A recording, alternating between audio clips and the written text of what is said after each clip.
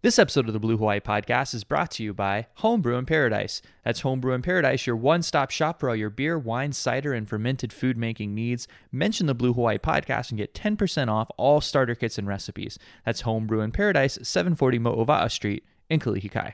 Blue Hawaii. Hey, Josh. Hey, Ryan. You sound a little different this week. Yeah, I am a little different this week. Do you mean so different that you're almost a completely different person? Mm-hmm. Yeah, I think so. Yeah. I'm not the Josh that you know and love. Well, I'm the Josh you're the one you know and love. But no one else knows and loves you. Yeah. That makes your life sound so isolated. You're the only person that I've ever made happy. That's true, though. That's true. You've done real good. Thanks. Well, we sound amazing, but we're actually 5,000 miles apart, which is roughly 88,000 Delta Sky miles, assuming one were to leave next week. Actually, I did the research. And as many people have probably realized, you are not Josh Michaels. That is sadly correct. I'm Josh Cox. Let's do the drop. Yeah. We often hear haole meaning white person in a negative connotation, but is a perfectly good word. It means foreign, introduced, of foreign origin, or foreign introduction. So in Hawaiian, anyone or anything that is not native to Hawaii is haole. I'm Leilani Poli'ahu, ahui ho. Haole. Blue Hawaii. Yeah. Blue Hawaii. Haole is a perfectly good word. Welcome to the Blue Hawaii Podcast. I'm Ryan Little. I'm Josh Cox. And we are your hosts today. As you've heard before, just a moment ago, this is not Josh Michaels. Mr. Michaels is, I believe, right now in Brisbane, Australia, for his That's Not a Vacation, This is a Vacation tour. So today we have, it's a Crocodile Dundee reference. You get it? Yeah, it's good. So this week we have dear friend of the show, my oldest and most wonderful friend, Mr. Josh Cox, who is a Birmingham homer, a chandler, which means he makes candles, and it's not a Friends reference, at Great Bear Wax Company. He's a sound editor. He is the third leg of the Blue Hawaii Podcast stool. He does all of our mixing, all of our mastering, all of our editing, and he also has a podcast of his own called This Was a Mistake. Josh, thanks for being here. Well, hey, thanks for having me. Now, Josh, you and I have been friends for 25 years. Is that right? Yeah, that sounds right. Roundabout. And over that time frame, we've had many adventures, including living in Auburn, Alabama, War Eagle. And now we've lived apart for quite some time. And you've moved to Birmingham, which... let's talk a little bit about that. For those of you in Hawaii who aren't really familiar with Birmingham, it's been famous, like most of Alabama, for its racism for quite some time. There was the Birmingham bombing in '63. Dr. Martin Luther King wrote his letter from a Birmingham jail. You've got the atrocities of the Civil Rights era, including then Sheriff Bull Connor's quote, "Damn the law, down here we make our own law." But that's really started to change over the past 10 years. So Birmingham's become really quite a progressive city. Randall Woodfin, who is a young pseudo-democratic socialist, has been elected mayor, proclaimed Birmingham a, quote, welcoming city for undocumented immigrants, meaning a sanctuary city. Josh, I mean, obviously Birmingham is an island of blue and a sea of red, but I mean, tell people out there who aren't familiar with it a little bit about the personality of Birmingham. What's it like living there? What are the people like? What's the vibe there? Birmingham is the biggest city in Alabama. It's pretty progressive. The art scene, creative scene is very much budding right now. It's growing, which is amazing. We have the most green space of any city of our equivalent size in North America. So a lot of outdoor activities. There's forests, parks, rivers, lakes, all that sort of thing. We're known for our food and bev scene. That's true. It's we're nationally recognized. We eat well in Alabama. Yeah, several publications have called Birmingham a top 10 food city in America. So I think that's pretty good. Didn't one of the restaurants there win like a really big award this year Yeah. for food? Mhm. What was that? Highlands Bar and Grill won James Beard Award for most outstanding restaurant in America. Okay. Oh, I've been there before. Yeah, it was really good. Yeah. It's the best in America, according to those people. Also, Birmingham isn't racist. You talk about Alabama a lot, and it's never good, and it's always just that it's racist. Well, I mean, we are pretty racist down there. There are racist people everywhere in this country. But like there's a high concentration of them in Alabama. I feel like. I think there's a higher concentration of non-racist people here. You think so? 1,000%, of course. Yes. Why do we see the outcomes that we keep seeing if that's true, like in statewide elections? Because old people vote. That's an interesting point.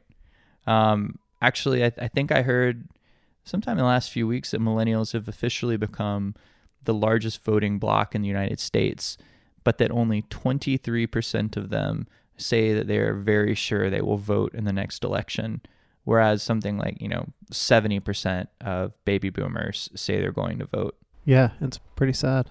But all that said, Birmingham did elect Randall Woodfin, right? Yeah, he's our mayor. He's our mayor, dude. How has that been going? Have you noticed a lot of change? I mean, there's a lot of excitement. He was endorsed by Bernie Sanders, and there was a ton of excitement surrounding his nomination and election. Do you feel like that's sort of panned out? Yeah, I feel like with the last mayor and before Randall Woodfin took over, there was a huge lack of trust in the government locally. And I feel like he's done a really good job of turning things around and giving us, at the very least, hope and regaining some of that trust. People have seen him actually do positive things and things that he said that he would do, which is pretty great. So you mentioned Birmingham is known for growth. I saw that recently Barron's Magazine called Birmingham, quote, the Southern Silicon Valley. Have you noticed like a tech scene developing there? Oh yeah, it's growing for sure. Yeah, like is there any big companies or anything like that? Shipt is based here. That's a pretty big one. Is that the one that Target bought? Yeah, like 6 months ago or so. Yeah. Yeah. I remember seeing it. It was like $500 million. Yeah, like six months to a year ago or so. And that's just one of the tech startups that have popped up here recently. The scene is definitely growing. Birmingham is still trying to define itself industrially. What do you mean by that? So Birmingham was the steel city. It was also called Pittsburgh of the South. It was a big steel manufacturing city. That's right. And since that industry died here, at least, it has been just clawing and trying to figure out exactly how to make its residents stay here, essentially. Yeah. So it's very open to growth in pretty much any industry, any market. Because we're just trying to make it a city that people A want to live in and B can afford to. Yeah. It's like the easiest way to have people live somewhere is make it a place that people can live, right? Yeah, have a job market and make it affordable. I've been to Birmingham several times, and I've always found it to be I've always found it to be a place that is constantly on the forefront of things in the southern United States. Maybe not nationally, but if that could change, I mean, that'd be amazing, because like you said, it's about how to make people a life here or there. It's about how to make people a life there. And we struggle with that same problem in Honolulu. I mean, for a long time, we've had sort of cash cow based economies. We had like the sugar plantations, we had pineapple and all sorts of other plantation based economic drivers. And when that pulled out, whenever that collapsed, it's sort of been like, well, then what do we go to now? And then we'll take money from the military and build up military bases. And then, we'll take money from the tourism industry and build up a tourism industry. And then like the whole problem was that, in my opinion, looking retrospectively, and hindsight's 2020, is like everybody wants to find that one thing that you can sort of hang your hat on and make the easy money. But those times are gone, and you can't afford to do that anymore. You've got to be dynamic. You've got to be flexible. You've got to be multifaceted. It's cool to see Birmingham's on the front edge of that, at least for Alabama, huh? Yeah, I think for too long we all try to hang our hat on one thing, and we're figuring it out slowly. Also, let's talk about, the emergence of the maker scene in Birmingham, something that you're a part of. What can you, for those of us who in Hawaii who are not familiar with it, because we don't really have a big maker scene out here, would you mind describing a little bit about what that is and sort of what the drive behind it is? Yeah, so the maker scene is similar, or I'd say it's akin to like a DIY scene. It's people doing things and making things themselves by hand. It's like a small business or even just as a hobby. Leather goods, candles, stationery, those are probably the most popular three in like the maker scene. I think it boils down to it being a way to make money while also be satisfied and enjoy the work that you're doing. I think a lot of people in our generation saw their parents maybe not love their job too much, and I think that is a big motivator for the maker scene. Honestly, I think it's a way to be your own boss and do the things that you love while also hopefully being able to support yourself. And I think it's a lot easier to do down here, a lot easier than it would be in Hawaii, because it's a lot cheaper to live here, honestly. So that's probably why it's not like a growing movement out there. All right, and then you mentioned a lot of artists. The art scene has emerged, and I know because we've been best friends forever that part of that is something called the Loft Show that you particularly created. Would you tell our listeners about the Loft Show? Yeah, so the Loft Show is it's an event that I co-created with a friend here in Birmingham. It's on the last Friday of every month, and it's essentially just an art show. We will have visual artists and musicians and bands and comedians. We've had pop-up shops with like different makers and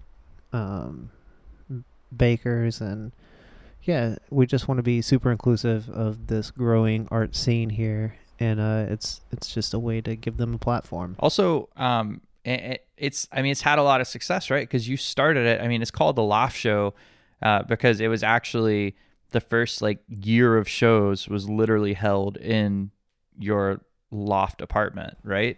Yeah, that's right. I've gone to a few of them, and they're awesome. Like, I haven't gone to ones at the new venue, but the ones in the loft were actually awesome. It was so weird because it's like, for people here, just picture like an old industrial building that's, been all turned into loft apartments. Like, it's, pretty nondescript and like similar to what you'd see in any other industrial city, except like, once a month on Friday nights, there's a line of 100 people standing outside the door waiting to get in.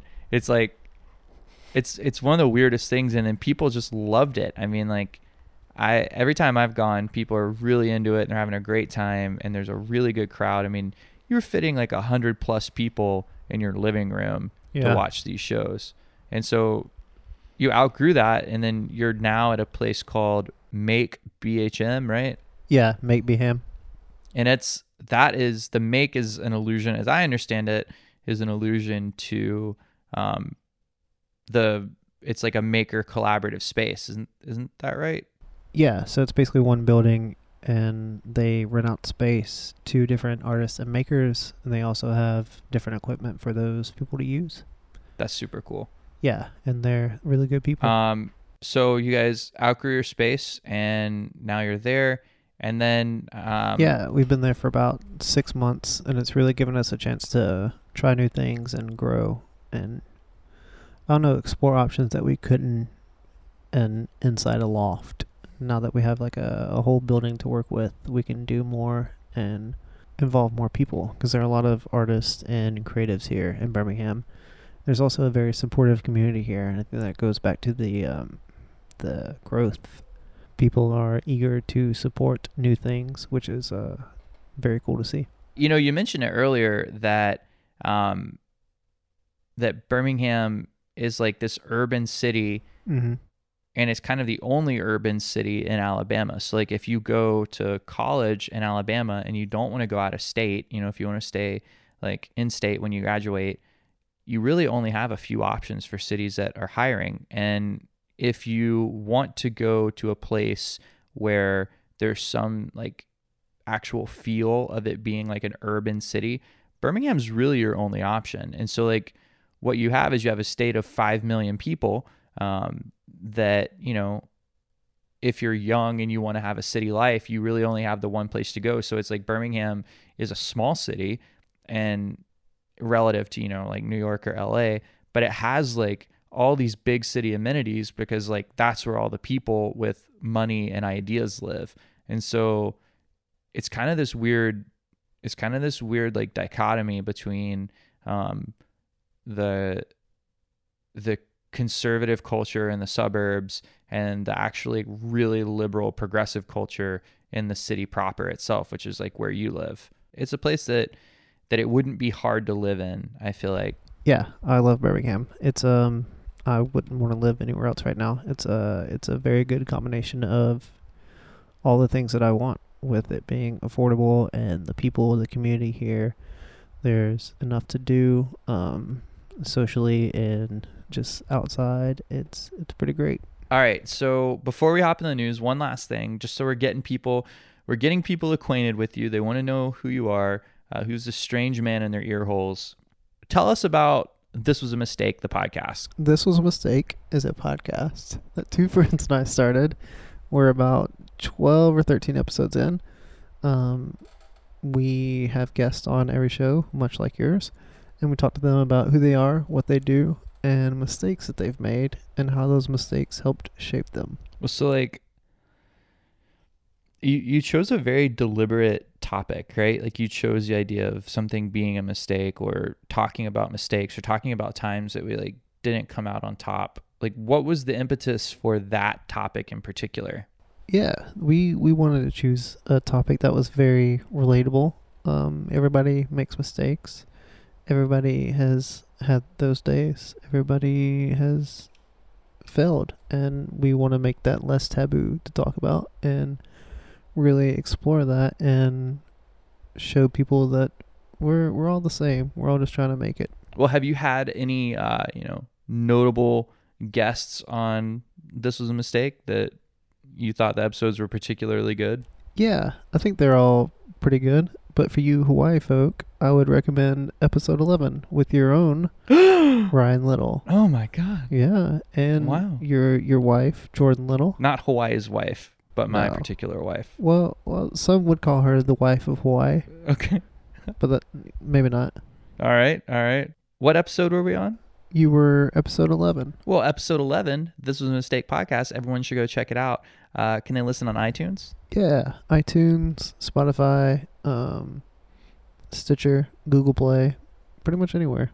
I'm a little salty that you're on Spotify before we are. You should be. I'm not 100% sure how to fix that, but I just know ahead of time that I'm very impressed. Thanks. Yeah, we're doing it right.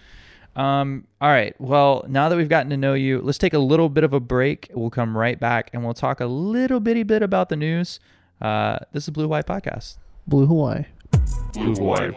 Welcome back to the Blue Hawaii Podcast. I'm Ryan Little. Sitting in with me today is a dear friend of the show, third leg of the stool, so to speak, Mr. Josh Cox. Hello. Let's talk a little bit about the news this week. Let's do it. So nothing newsworthy really happened at all. Nope, slow Just news kidding. week. Oh. Yeah, Brett Kavanaugh, on again, off again, Virgin Kavanaugh, really made love to the dog this week. From the New York Times, referring to allegations of sexual assault, including trying to hold down a woman while covering her mouth as she screamed as they tried to rip her clothes off her. Judge Kavanaugh, who adamantly denied the claims against him, at times crafted responses that were misleading, disputed, or off point, our fact check found. Surprising. Just say that man lied. Right? Just say he lied. Yeah. What I really hate is going into this, we all knew that it unfortunately wasn't going to go anywhere. Like, Democrats were going to stay where they were, and the Republicans were going to stay exactly where they were. Like, yeah, because of the split on the judicial committee, it was going to come Yep. out the way that it did, and that's just how it is because And that's what happened. Yep. Republicans just don't give a shit about women. I think we could just call this show "Republicans Don't Give a Shit About Women" and then parentheses and other minorities. Yeah. Also, Lindsey Graham got real angry. He kind of reminds me of Mr. Potato Head. His outrage was so it felt just so inauthentic. It was like you were in Toy Story. He was like, "These are my angry eyes." Yeah. that was Lindsey Graham in that hearing for me. Yeah, it was not great. I don't understand why or how anybody can take him seriously after at one point during the 2016 campaign calling Donald Trump a religious nut job and a xenophobic bigot, and then now he's like his BFF. My personal opinion is that he's only cooperating with Trump because he's being blackmailed. But Oh yeah. that's all I'll say about that. Huh. Also, the way that Brett Kavanaugh acted the entire time was Just reactive. I don't know. It just wasn't what you would want from someone who you're voting on to be on the Supreme Court for their entire life and to judge things fairly No, dude. and non-emotionally. No. Yeah, no, he was known as an advocate when he was just an attorney. He wasn't appointed to the bench yet. He was known as a guy who, I think the quote I saw was, would disassemble in the courtroom. Basically, if things didn't go his way, he would just come apart. And it's like, well, why was he ever nominated to the federal bench? And Right. the answer is because, as he said many, many times in his hearing, he went to Georgetown Prep, an elite boys school, and he got into Yale Law. It's like, that's why, he had no, he had probably an okay test score, and he had a lot of connections from going to an elite private school. The guy's he's been handed everything his entire life, and now he thinks he's supposed to be handed the Supreme Court seat. Right. And did you see that this week the American Bar Association, they didn't rescind, but after giving him such glowing reviews, which the Republicans really hung their hat on, Yeah. the American Bar, the ABA, came out and said that they fully supported the FBI investigation into these claims. Yeah, absolutely. I mean, you've got to and you have to honor that. I mean, the ABA is a very cautious, slow-moving organization. For them to come out in a very forceful way and repudiate something that they've previously said, it makes a big, big statement in my mind. Yeah, for sure. Also in the news this week, public service student loan forgiveness is at a 99+% rejection rate. So Forbes is reporting that more than 33,000 applications were made for student loan forgiveness on the basis of working in a public service job for 10 years, including a number of them by law students and med students and people who are really, trying to get out of the weight of crushing debt that's, literally destroying their quality of life. Out of 33,000 loan applications, only 97 were approved. Only 97 were approved. Dang. In Forbes, the article talking about this was written by a guy named Zach Friedman. He's a senior contributor at Forbes and the CEO of a personal finance company called Make Lemonade, which seems pretty credible. But then, just 5 days later, that would be today, Forbes changed their tune with an article called, quote, "Everyone calm down about rejected student loan forgiveness applications." But this one was written by a guy named Preston Cooper, who, according to his bio, is, quote, "a research analyst in the education policy department at the American Enterprise Institute." For those of you at home who aren't familiar with the American Enterprise Institute, it is a lobbying and speciously called think tank arm of Republican megadonors Charles and David Koch. Cool. So basically, it's all BS. They screw you at every step of the way, and they're now pissing on people and telling them it's raining. The Republican way. Also, for a little bit of local news, according to Manolo Morales of KHON2, unless the city can come up with $44 million by October 21st to fund the rail project, it could lose more than $700 million in funding that's being withheld by the Federal Transit Authority. That's not good. Yeah, that'd be a big loss. All right. And then, Josh, do you have any other national, global news that you'd like to bring up? Yeah, did you see that Trump said that he and Kim Jong-un fell in love over letters sent back and forth? They seem like a real match made in heaven. Couple of the year. It's actually pretty romantic. Yeah. I wouldn't have. If we don't at least get a rom-com out of this situation, I don't know what we're doing. How have Matt Parker and Trey Stone not already hopped on this? Like, true. This just seems so perfect. This is a season's worth of South Park storylines. Oh, at the very least. All right, now we're going to do a quick check-in with Mr. Josh Michaels, the co-host of this show, who is on assignment in Australia. Ex-co-host just took his job. I'm the You're new Josh. The former co-host of this show. He tried to replace me with a kangaroo via social media the other day. He didn't even tell me I was fired. He just posted about it. Makes sense. At least I'm giving him some form of like notice. No, I'm not. At least I'm. Good luck recording the show without all the equipment, Josh. So let's do a quick check-in with Josh and Antoinette, see what's going on in Australia, and we'll be right back here in a minute on the Blue Hawaii podcast. Blue Hawaii. Blue Hawaii. Welcome to a very special edition of the Blue Hawaii podcast, also known as the Blue Hawaii Spousecast, now known as the Blue Hawaii Aussiecast. I'm Josh Michaels, coming to you on Sunday evening, about 6 p.m. from Brisbane, Australia. And I have a new special guest with me. My name is Lil Roo. I've been tapped to be the new co-host of the Blue Hawaii podcast. And I know that some people have said that my hands look like they're too small to handle the equipment, but suck it, Ryan Little. I'm handling it just fine. That's the sound of my new co-host, Lil Roo, also known as Antoinette Lily. But just for those of you who didn't think I was serious about interviewing the kangaroos in that video, so it's 6 p.m. Sunday night, Australia time, which means it's about 10 p.m. Saturday night, Hawaii time. So far, what are your impressions of Australia? Oh, I dropped the bad Australian accent. You can now? drop the accent. Oh, okay. Yeah. It was a little South African, actually. Spoiler alert. Yeah. It's not actually Lil Roo. It is still Josh's wife. The fan favorite, crowd pleaser herself. So I would describe Australia. You take all the things that people love about the UK, take all the things that people love about California, put them in a blender, add a soupçon of colonial genocide, and voila.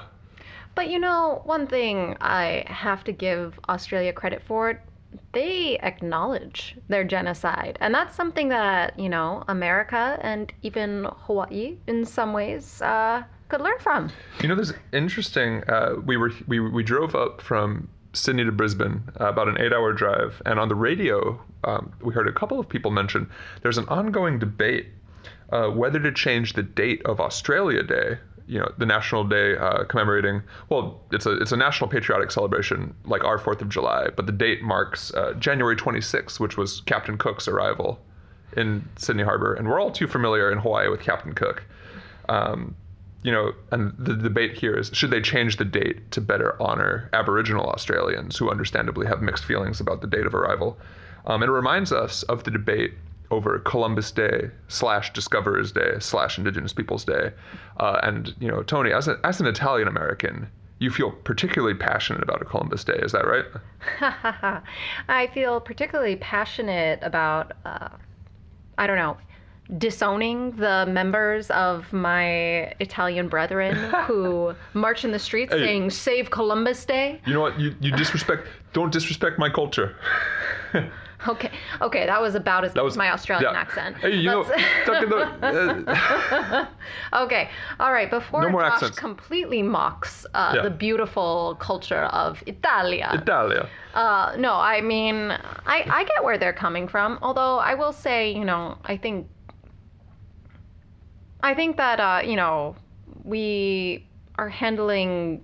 It's a little different because Columbus Day in itself is problematic, right? It's not July 4th. Columbus Day recognized... Right, it's explicitly like, 1492, this dude showed up, and like everybody who was here before, footnote, right? Yeah, exactly. So I get what they're having a little bit of a conundrum about with whether to move the day or change the day, because it makes sense that, you know, like Australia Day, you have a big patriotic celebration and everything. It makes sense for the country, but I get that the optics aren't good. Right. I mean, one of the guys, I think he made the point, like, the arrival in and of itself wasn't the worst thing. It was the 150 years of awful policies that followed, which are really what we should be condemning. But, it's kind of hard to separate those two things.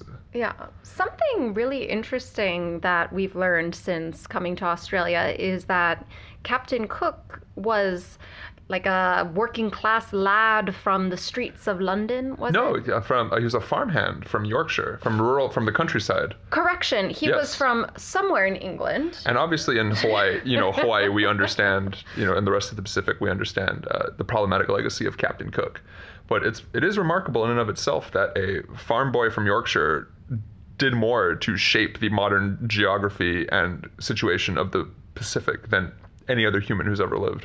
It's wild. Colonialism is wild. Yeah, and it seems like everyone after Captain Cook was far more problematic and did far more to expand on the harmful aspects of his legacy as opposed to the slightly less problematic aspects of his legacy. Like, for example, he had one quote about liking the Aboriginal people. That's more than you can say for the British when they came over and sent all their penal colonies here, right? Yeah. Well, speaking of problematic men whose news we cannot escape, Brett Kavanaugh, headlining every single Australian morning show, more than Australian news itself. They're following the confirmation here. The hissy fit he had at his confirmation hearing, where if any woman had acted, 10% as outraged as he did, she would be immediately condemned, unfit for the job. This is why women, blah, blah, blah, blah, blah. It's just absolutely bananas. He's probably still going to get confirmed anyway.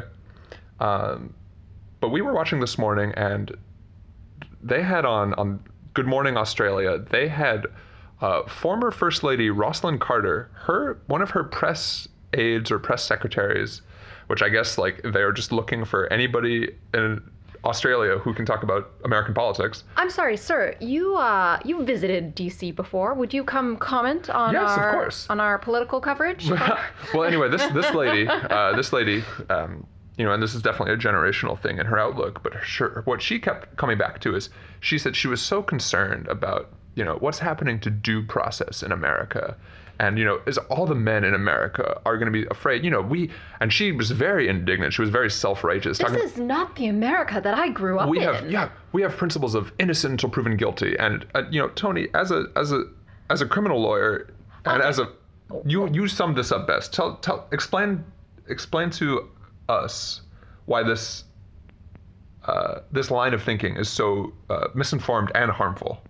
Well, it's the idea of, we're losing due process because someone's been called out for their bad behavior. I'm sorry, due process has nothing to do with your reputation in the public market. That's why we have defamation laws. This is a job interview. This is not a criminal trial. Exactly. So due process comes into play when someone's literally taking your liberty away, when they're throwing you in jail, when you cannot leave. I'm sorry, did anyone actually threaten Brett Kavanaugh with getting thrown in jail? No. I'm pretty sure. Does Brett Kavanaugh still have life tenure on the DC Court of Appeals or wherever he serves? Which I'm pretty sure doesn't get taken away even if he gets convicted of a federal crime and thrown in lockup. But who knows? I don't know. Someone fact check me on that. Well, anyway, we'll let Ryan and the people actually still in the United States talk more about this. What we'd like to talk about is apparently we showed up in Australia during. You've heard of Super Bowl weekend. This apparently double Super Bowl weekend. So Saturday, basically grand final weekend, Saturday, they play the championship for Australian rules football, which looks to us, to the untrained eye, like a cross between rugby and basketball. Honestly, makes far more sense than American football because... Or cricket. Cricket is the other thing on TV, and that makes no damn sense. Well, I was just talking about, they actually use their feet a lot more in Australian football. And then tonight, Sunday night, we're about to go out and watch. It's the final of the National Rugby League. And there's one question that's been on everyone's mind. Gripping the whole of Australia, every station we've turned on, radio, TV, newspaper, everything, every bar, every restaurant... They're asking the question on everybody's lips. A nation waits on bated breath. Will Cooper Cronk be fit? Cooper Cronk, halfback for the Sydney Roosters, faces a crucial injury test. He may be facing rotator cuff damage, but This is the last game of the year. Will he put it all on the line? Will he be fit? Guys, this is the most sports coverage. This is the most familiar I've ever been with an athlete's injury in my life. Yeah. Every single radio station, every single TV station, everyone is speculating about whether Cooper Cronk will recover from this shoulder injury. It's pretty serious. He wasn't playing with the main team during their initial practice on Friday. They sent drone, like, the speculation over this, to give you an idea. Sydney Roosters had a training session. Some people were sending drones and helicopters over, and the sight of Cooper Cronk standing and chatting with the assistants and not taking part in practice with his teammates is currently the biggest speculation we have right now. That's informing. The chances are, we'll find out in about an hour and a half or so, but he's looking like he will not play. But anyway, Sydney Roosters versus Melbourne Storm. If this goes well, maybe we'll start talking about rugby way more on the podcast. No, probably not. Probably not. One delightful, so we talked about Australian rules football. We've talked about sexism and the patriarchy. The big story, yesterday, Australia rules football. West Coast Eagles defeat Collingwood Magpies 79-74. But the bigger news, a crusty old man named Mick Malthouse, who is, I guess, a big deal in the coaching community of AFL football. He was at a panel that featured Moana Hope, AFL women's player, and she left the panel in disgust after his comments, talking about how AFL is a man's game, and his concern that the rules need to be changed. The women shouldn't be tackling. The women shouldn't be hard bumping. That's an actual quote. Hard bumping. No hard bumping. No hard bumping in the sport that is based entirely on hard bumping. Yeah. It's like... Yeah. This, it's like if someone said... I don't even know. What's a comparison? I'm not a sports person. No, it's like remember like Billie Jean King and Bobby Riggs, like the just paternalistic bullshit to the max. Like this is kind of it, right? It's like if someone said no dribbling in basketball.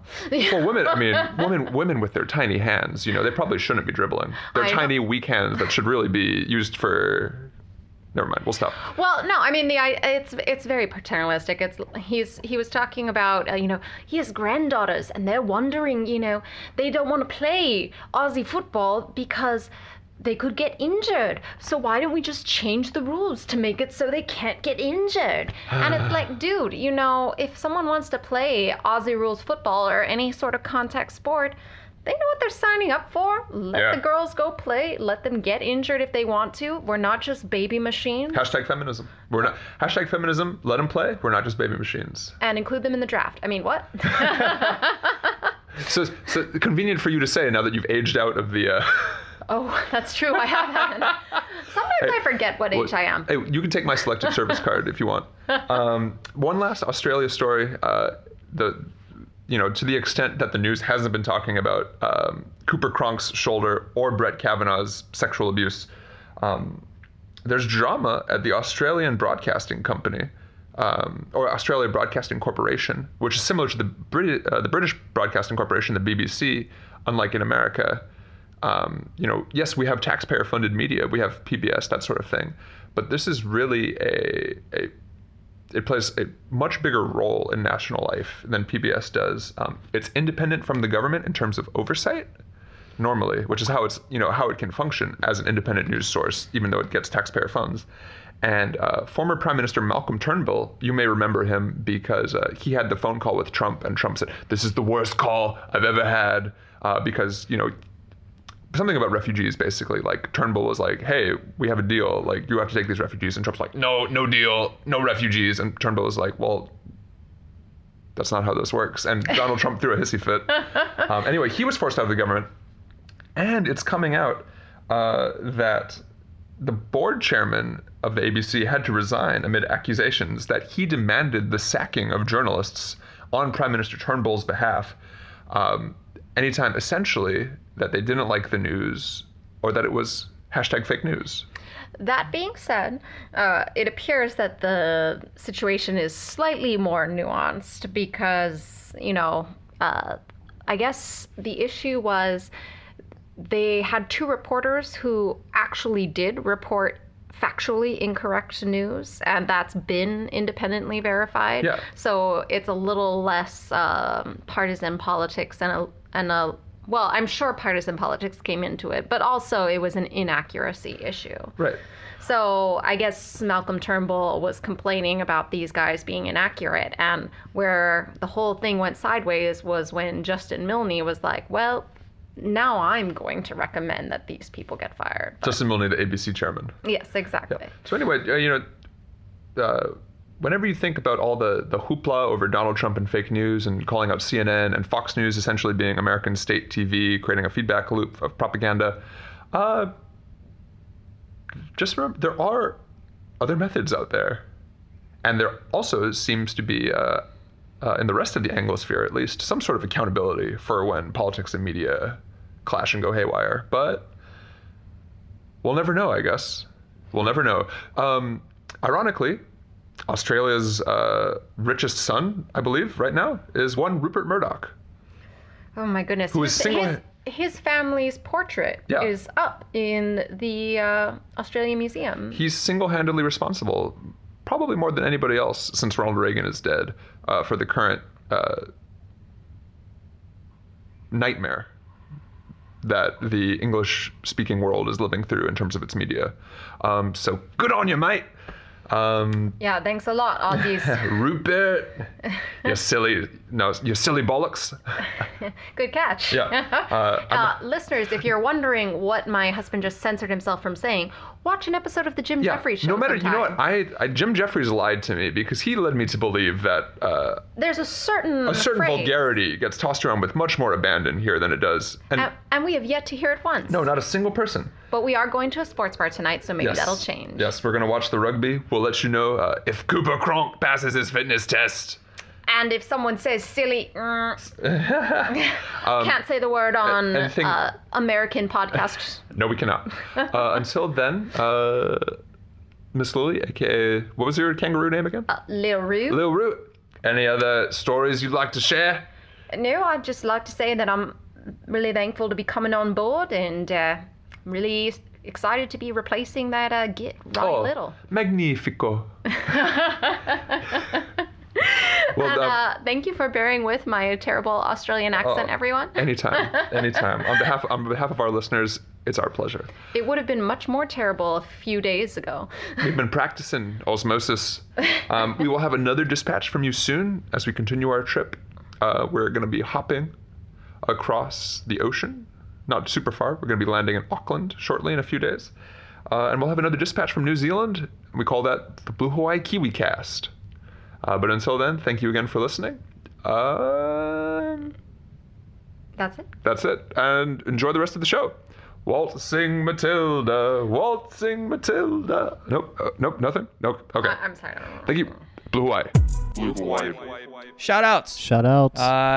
Shout outs. So, first shout out of the week's going to the UH Rainbows football program for their 5 overtime victory versus San Jose State. They are 5-1 for the first time in forever. We're on top of the Mountain West, and we've got Nevada coming in this week, which means if we win, we might actually get to go to our own bowl game. Secondly, shout out to all the women in the U.S. We'll just stop there for a second. Yes, shout out to all the women in the U.S. All right.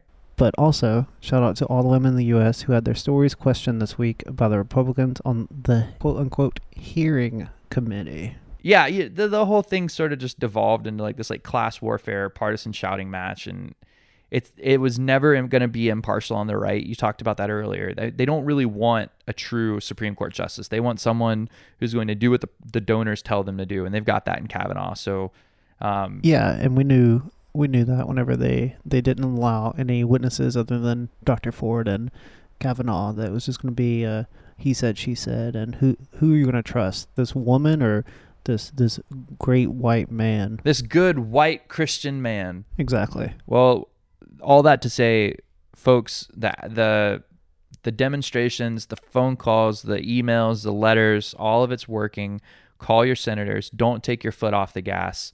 I mean, we've got to keep pushing for this guy's nomination to be withdrawn. Yeah, maybe we can put like age or time limits on Supreme Court judges. That wouldn't be a bad idea. Shout out to House Republicans who are nothing if not consistent. They passed a $3.8 trillion tax cut bill this week under the cover of Kavanaugh's hearing.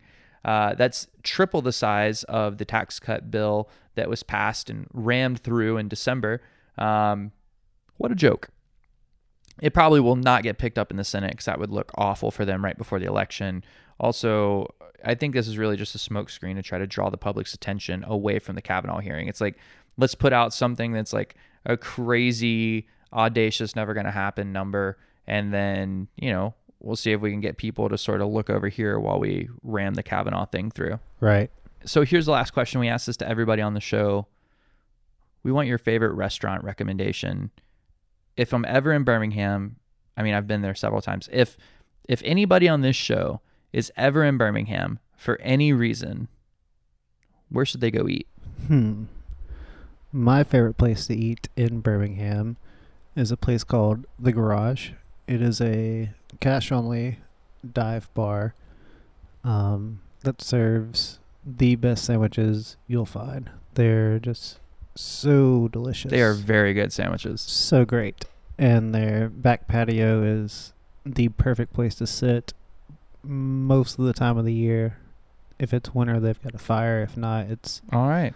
Perfect. It's just amazing. What sandwich do you get? I do a classic ham, cheddar, lettuce, tomato, onion, a little bit of yellow mustard on 2 slices of regular white bread, and I get them to toast it to where it's perfect.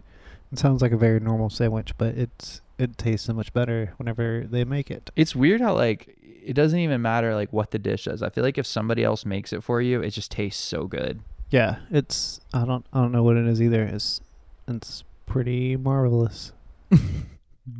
Well, what about you? What's your food rec for the people in Birmingham? Yeah, in Birmingham.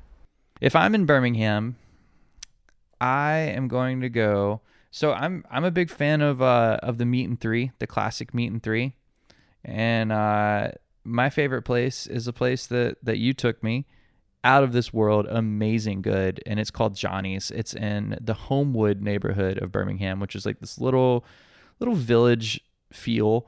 A couple of coffee shops, some good restaurants, a few bars, and Johnny's it serves this phenomenal Meat and Three. I mean, you can go in there.